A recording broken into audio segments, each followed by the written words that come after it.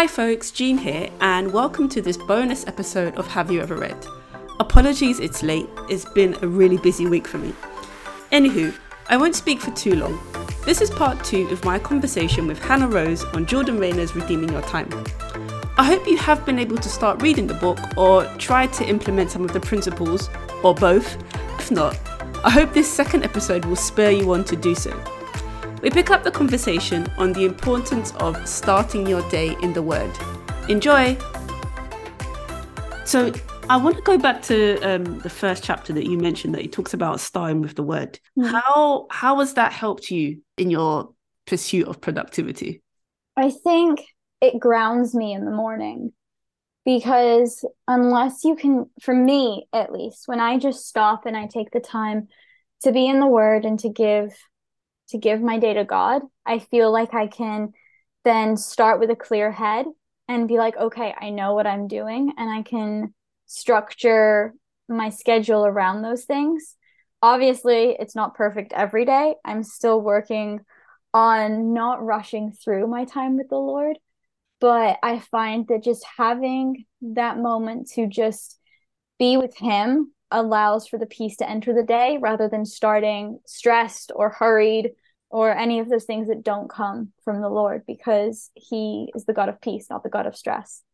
I totally agree with you. I find that with me starting with the Word, I know different people say they have different times that they prefer to do have their quiet time. Some prefer the evening, some prefer the mornings. But I found for me personally that when I don't start my day with the Word, it's not that the day necessarily becomes disheveled, but I feel a bit like all over the Yeah. place. Like Yes. I can still get through the day, but it doesn't, I would say it's less peaceful. And so I've really Absolutely. over the years, I've really learned to start my day with the Word. And I think, like you said, that, and Jordan makes this point too, that it's not always going to be the same consistently. I mean, you aim to have it Right. consistently every day, right? But there'll be days when, I don't know, if you've got children screaming in the background, you might not be able to wake up at the same time. For And I sure. think the key is to just have it, irrespective of how small it is, like you said, to ground you and to kind of get that peace. And one thing that Jordan said that I had never thought about before is when the starting your day with the word is a multiplier. It's almost like, let me just read it so I don't misquote it. Starting your day with the Word acts as a false multiplier to the fixed amount of time we have been given. So it's almost like, because the fear of the Lord is the beginning of wisdom, it's almost like every time we get a revelation or spend that time with God, because His ways are the right way, they basically multiply anything we were going to do anyway. So for Right. those of us that often, or have said before, I don't have the time to do my quiet time, the point is that actually when you spend your time doing your quiet time, where you think you don't have time, in a sense, I don't know how it happens, but the Word of God makes it a bit easier. So you kind of redeem or buy back the time you would have lost, if that makes sense. Exactly. No, for sure. And I think that's why that it's important that we not get stuck in, okay, this is how we structure our quiet time as well. Because like tomorrow, for instance, I'm not going to be able to do my normal like quiet time of just sitting, going through my reading and writing and all this stuff, because I've got a train to catch early in the morning. But it's so then what I'm going to be doing is starting my day. I'll put some worship music on while I get ready. I just start by praying about the trip, praying about what God has for me, that my mind will be focused on the things He needs me to be focusing on, because there's going to be a lot of people around. And then once I'm on the train, then I can do some quiet time and things, like just finding that space and prioritizing it, because we should be prioritizing our time with the Lord. He should be our top priority.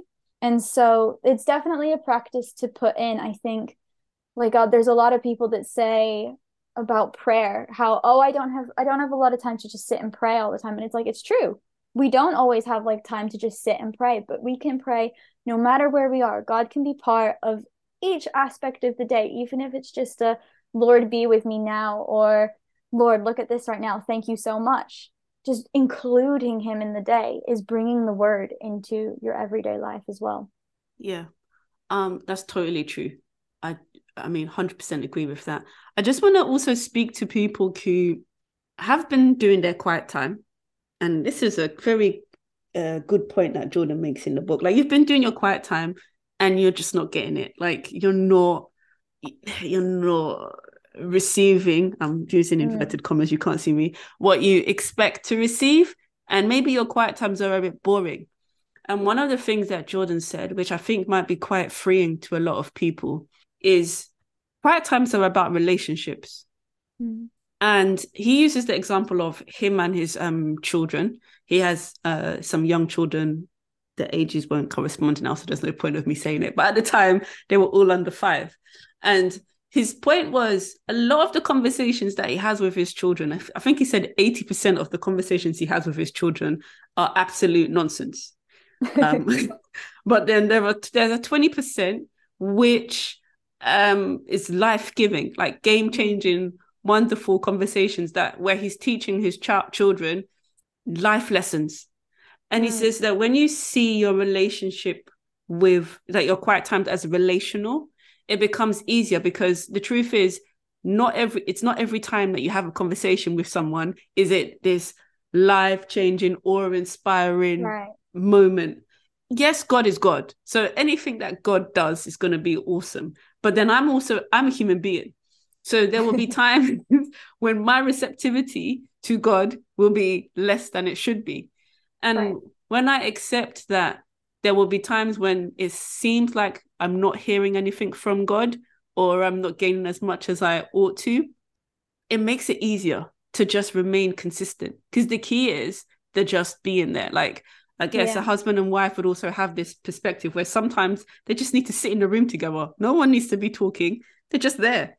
When you have that understanding about your quiet time, I think it makes it a bit easier, that there will be some times when it feels a bit dry, but that doesn't mean that you Mm. need to stop. Neither does it mean that God is any less than what he says he is.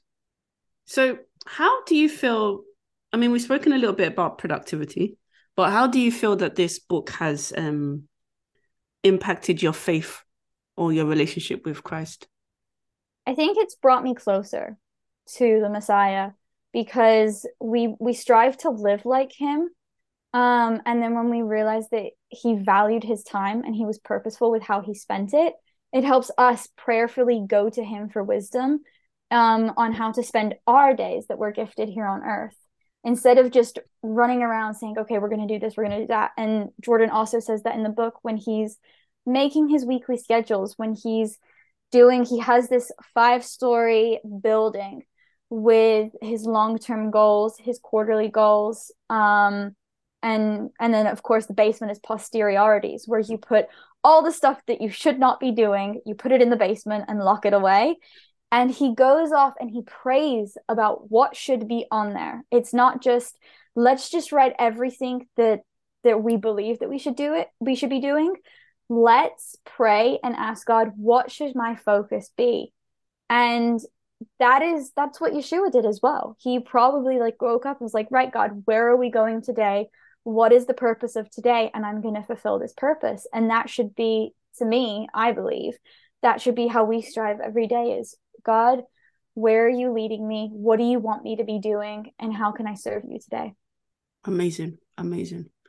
I think for me, this book allowed me to think more about God as a big God. Mm. Now, that may sound really weird for people that haven't read the book.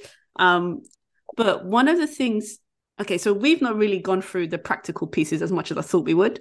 Um, there are 2 levels to the book, right? The side of Christ, and then on the ground, what you need to be doing. Mm. And Jordan goes through how you can create a to-do list, what a to-do list actually should be, why we get stressed about our to-do lists. Most of us get stressed about our to-do list because we don't actually write action points on them. We're more writing, like, we have statements like doctor's appointment. It goes on your to-do list, but actually the actions would be call the doctor, book an Mm. appointment, that kind of thing. So Jordan kind of goes through, he breaks it down. how you can manage the things that you want to do. He speaks about, I'm getting to a point, sorry, I just want to give you the structure of the book. um, he speaks about how to capture everything that's in your mind, that all your to-do list, the great things that you want to do, in a system which he calls a CTS. All of this is in the book. And then he also talks about, once you've captured everything that you want to do, how you can make your to-do list fit in your wider goals, aspirations, dreams, visions for your life. And it's in this chapter, which is called Prioritizing your yeses. Yes, prioritizing your yeses, where for me, that was where I saw that, okay, God is big. So as Hannah Rose mentioned earlier, there are these 6 levels, vision, callings, or is it mission, callings? Mission, callings, goals. BHAGs. Yeah. And then it goes down to your to-do list, right? All the way. Yeah, those are the levels. And the BHAGs for me, which are big, hairy, audacious goals, reminded me of how great God is. That's all I wanted to tell you. Is that really, a lot of the time we set goals which are not ambitious. We set mediocre goals with the mind that I can't really go too far because it doesn't really matter. Not that it doesn't really matter. It's more, this is within our limit. Yes. But what he said is that when we're able to, basically what he's saying is, when we're able to organize our structures in such a way, it allows us to dream bigger. And we're also able to focus on God and realize that he is able to do what is beyond our expectations, what is immeasurable. And most of the time we forget that. We shoot for smaller goals. And he says this line, which was, I don't want to say game changing, but because I've said that quite a lot in my last podcast. But he says this line, which was, most people don't believe that God is able to do immeasurably more than they can imagine. So they aim for average. This creates a fascinating paradox because nearly everyone aims for average size goals. The level of competition decreases as the size of your goal increases. So basically what he's saying is, most people are just aiming to have a shop. Very few people are aiming to build a global $10 billion business. Most people are just aiming to have a smaller church with maybe 15 members that serves their local street. Whereas few people are aiming to build a church captures the whole of their town. And he says, his point is, that's partly because of how we view God, and probably because of how we view ourselves as well. So for me, I feel that's the greatest impact this book has had on me. And like, it's made me really see how big God actually is. And that my goals and visions and dreams should be bigger for that reason. That was such a long roundabout answer. Sorry. No, it was great. So we've spoken about some good bits of the book. What do you think was the most challenging for you part of the book? Like, yeah, maybe not just say challenging. Either you thought was controversial or you didn't agree with. Like, because I tried to give people glimpses into all sides of the book. Like, no author is perfect, right? So anything that challenged you about the book? To be honest, the whole book is challenging because it bends a lot of habits that we've fallen for.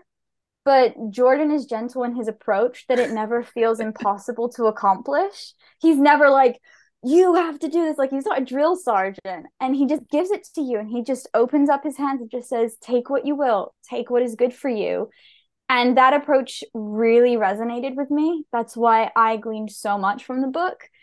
Other believers, other Christians might have a hard time adopting some of the things, especially the Sabbath rest. Yes, I was going to talk about that. Yeah. So like when I got to the Sabbath part, I was like, yes, because obviously I'm in Israel. We keep the feast, we keep the Sabbath. And like, I've learned the amazing gift that the Sabbath is, but I also know people who don't do it. I lived with a couple, and my dad stayed with them multiple times as well. And they will, like, when it comes to Shabbat, they do not stop. The weekend, they do not stop. And my dad would hate being there on Shabbat, and he would have to leave because they were always going. Yeah. Yeah. And so I think that's going to be the hardest, I think, for a lot of Christians to grasp. But I believe that there's a reason for each of God's laws and teachings in the Bible. Most are for our protection. And the Sabbath not only restores our energy, but gives us a day to truly rest from our labors and to just be, like we were talking about earlier, to be still. Yeah. Yeah. And it's massive. And I'm sad for the people who haven't had the ability or the discipline to actually try it, Yeah. because it's not bondage. Like it sometimes it's like, at least in Israel. So Israel, there is no public transportation on Shabbat, on Saturday. None. Which I used to really like until I wanted to go to church, and I don't have a car that goes that far. And now I can't go to church on Saturdays because there's no transportation. That irks me a little bit. But but the whole country just being still as well, it's an incredible thing to experience. And it really does allow you to rest and let everything from the week go so you can be prepared for the following week. Wow. Wow. No, you're totally right about the Sabbath thing, because, well, when I first read it, it was a deep revelation for me, because it's not that I've never known that Sundays are supposed to, obviously we do Sundays here rather than Saturdays.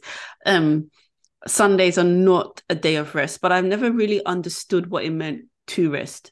And what Jordan's able to do in the book, which is really useful, is, by the way, just for people to say, because we keep calling him Jordan, like, because we know him, it's not. Should we be saying Mr. Raynor?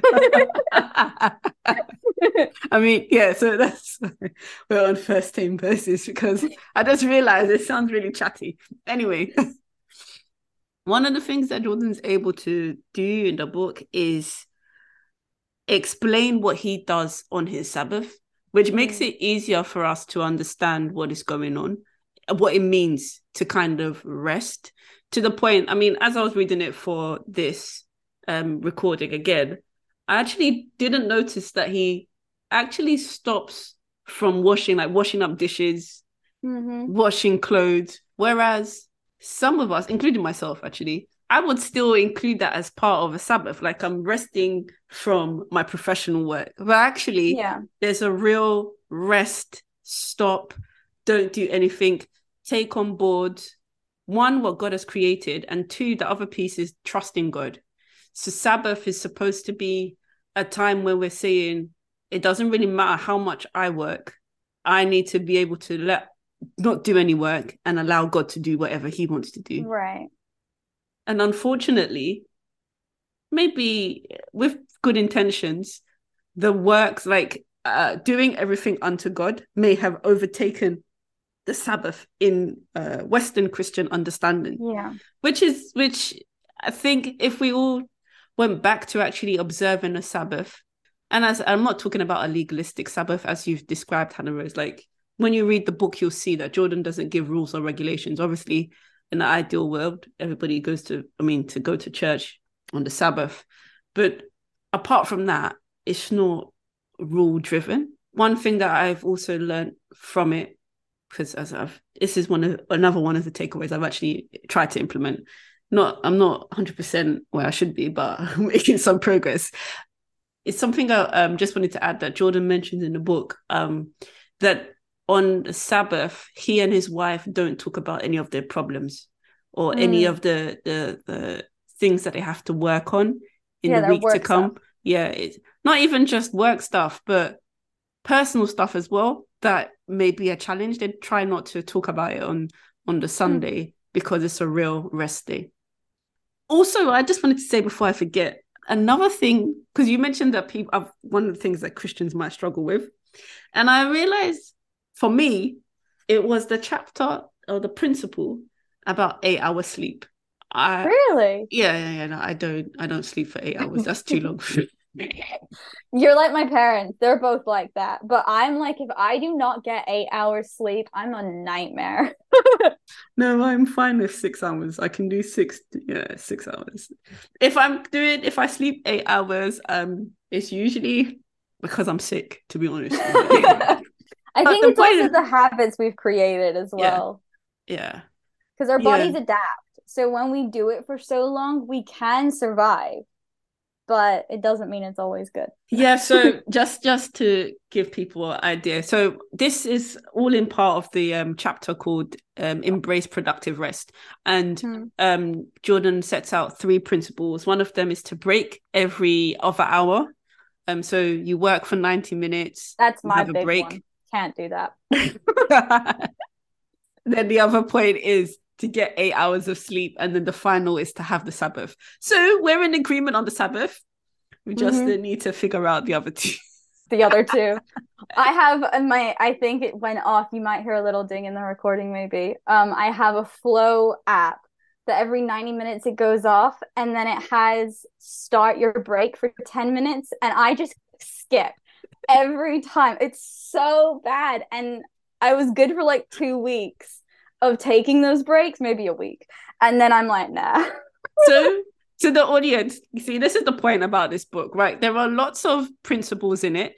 And one of the things that Jordan does say is, one, if they all don't work for you, don't embrace them. Like Yeah. there are no rules here. It's about how to be productive in a way that works for you based on Right. these overarching principles that we highlighted that Christ implemented. So, and he also says that we shouldn't expect that we're going to be able to do them all at once, because there's a lot in the book. The book is Yeah, it's a lot. it's not difficult to read, but there are a lot of principles, and I don't think anyone can.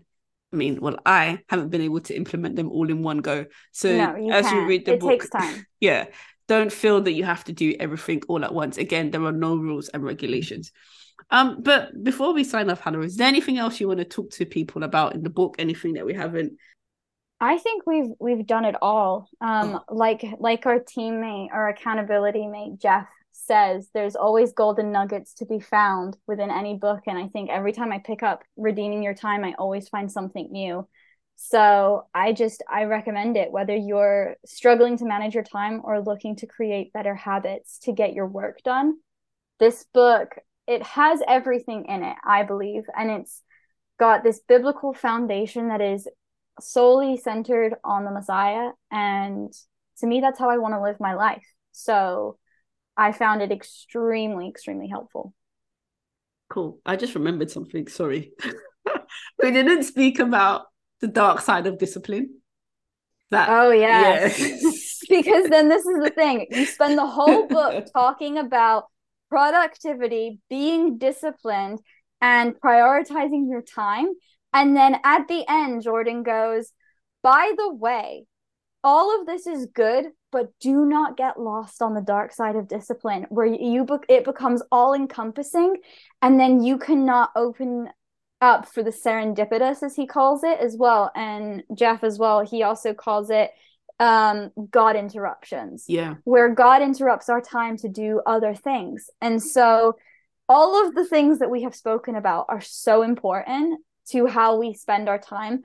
But let's not also forget that we should be open to following the ways of the Spirit and what we're supposed to do in the moments, and that could end up throwing the schedule out the window, and that is okay. Yeah. Yeah, definitely. And then I think also the point of trying not to, you can implement all of these rules and think, I don't like using the word rules, principles, and think that you are the boss, like you are the one. And there's Yeah. also that side to it where you might become aggressive, Prideful. Yeah. prideful, and all that side of stuff. So that's what that Jordan talks about in this last chapter, the dark side of discipline, Which right? I think is great as well, because you're spending the whole time implementing these things, and people can read it and get so on board that they become these workaholics, they Yeah. do all this stuff, and it's like, hang on a minute, no, that's not what I've said the whole time. These are the things that we should be doing, but it shouldn't be all consuming. God should be all Yeah. consuming. And that's But yeah. yeah. And that's why starting in the word is crucial. Ideally, Yeah, it will save us from all of these, the dark side of discipline, as it were. exactly. Amen. So, Hannah Rose, before we sign off, the 3 questions I ask everyone. Do you have any book recommendations for us outside of redeeming your time? Outside of redeeming your time. Okay. I couldn't choose just a favorite book because that's never been me. You ask my favorite movie, favorite like music. I have to give you genres. So I've got 5 quick genres. Bear with me. So nonfiction, obviously Jordan Raynor, Call to Create, but also Caleb Coltonback, Messy Grace. Okay, Those 2 yes. are really, Yeah, really good. you told me to read that. Yeah. Devotionals is Corey Ten Boom's God is My Hiding Place. It's phenomenal. Biblical fiction, Connelly Cassette writes the most incredible Old Testament fiction, and her Out of Egypt series is stunning. For historical fiction, Gabrielle Myers, When the Day Comes. That one, for any people who like Outlander or stuff, it's like the Christian clean Outlander. But Okay. it's really good. And then teens and young adults, especially girls, is Krista McGee's First Date trilogy. Don't judge it too quickly. When I started, like when I was like, right, I want to follow God, I want to start reading good books. My mom took me to Barnes and Noble because we were in America at the time and said, okay, choose whatever you want. And I saw First Date by Krista McGee. My mom goes, oh, of course, like thinking it's all this dating thing. And she's like, I'm trying to get you away from boys. And she wouldn't let me get it. And a few years later, I read it and I'm just like, it is so much more. The Holy Spirit in that book, in the 3 books that she's written with those characters, it was very instrumental to being able to speak about my faith and live the like shine the light of the Messiah out for other people. That was Wonderful. Do you have a favorite author? A favorite author, Jordan Raynor. Okay. And probably Connelly Cassette, because her story, like her knowledge on the word and Hebraic lifestyle is just so amazing. She uses God's Hebrew name in the books, and she doesn't eliminate the Holy Spirit's presence in her stories, despite the narratives being before Jesus's time. Okay. Because we forget that the Holy Spirit was moving even during that time with the Israelites, and people were coming to God. They all had a relationship with God, and they're absolutely beautiful, beautiful, beautiful books that opens up the Old Testament, because people often read it and think, oh, we don't need to read that anymore. It's old. It's done away with. And it's everything that's in the old is in the new. Yeah. And it's beautiful. So. Wonderful. Last question from me is, do you have any reading tips or habits that you want to share with the audience? You seem to be someone that reads quite a fair bit, so any suggestions? I do. I read a lot. I always have like a paperback going, an ebook going, and an audio going. Wonderful. But I try and read at least an hour a day. However, we also live in a world full of entertainment, and sometimes we just need to put on a good movie and TV show just to let your brain relax. But there's something about ending the day with your nose stuck in a book. So my tip for those struggling to find a book is to stop rushing through books to like get as many done as you can in a year, and enjoy. Reading shouldn't be a chore to check off each day. And as we were saying at the beginning, we're going to die with unfinished symphonies. Well, we're going to die with unfinished to read lists, which is my biggest heartbreak. But so I think we should spend our days reading books that we enjoy. And if you haven't found that, keep looking, because there is a special book out there for you. Wonderful. Well, thank you so much for your time, Hannah Rose. And yeah, we've gone over time, so forgive me of my sins. And we shall speak soon. Have a good one. Bye. Thank you. Bye. Well, I hope that has given you enough to think about, and hopefully some tips to increase your productivity and fulfill your God-given purpose. As usual, all the books Hannah Rose suggested and a link to redeeming your time will be in the episode show notes and on my website. That's www.jeancabasomi.com/podcasts. That's www.jeancabasomi.com/podcasts. If you like this episode, could I please encourage you to do 4 things? Hit subscribe so you never miss an episode. rate and review this podcast wherever you listen to your podcasts, whether it's Apple, Spotify, Google, Podcast Addict, Audible, or somewhere else. It really helps the algorithms get the podcast into the hands of other potential listeners. And lastly, can I ask you to share this podcast with anyone who might be interested in hearing about good Christian books? Well, that's all from me. Thanks for listening. God willing, I shall be back in your ears, when again? In the first week of the month, first week of March. Until then, keep breathing and seeking the Lord. God bless. Bye.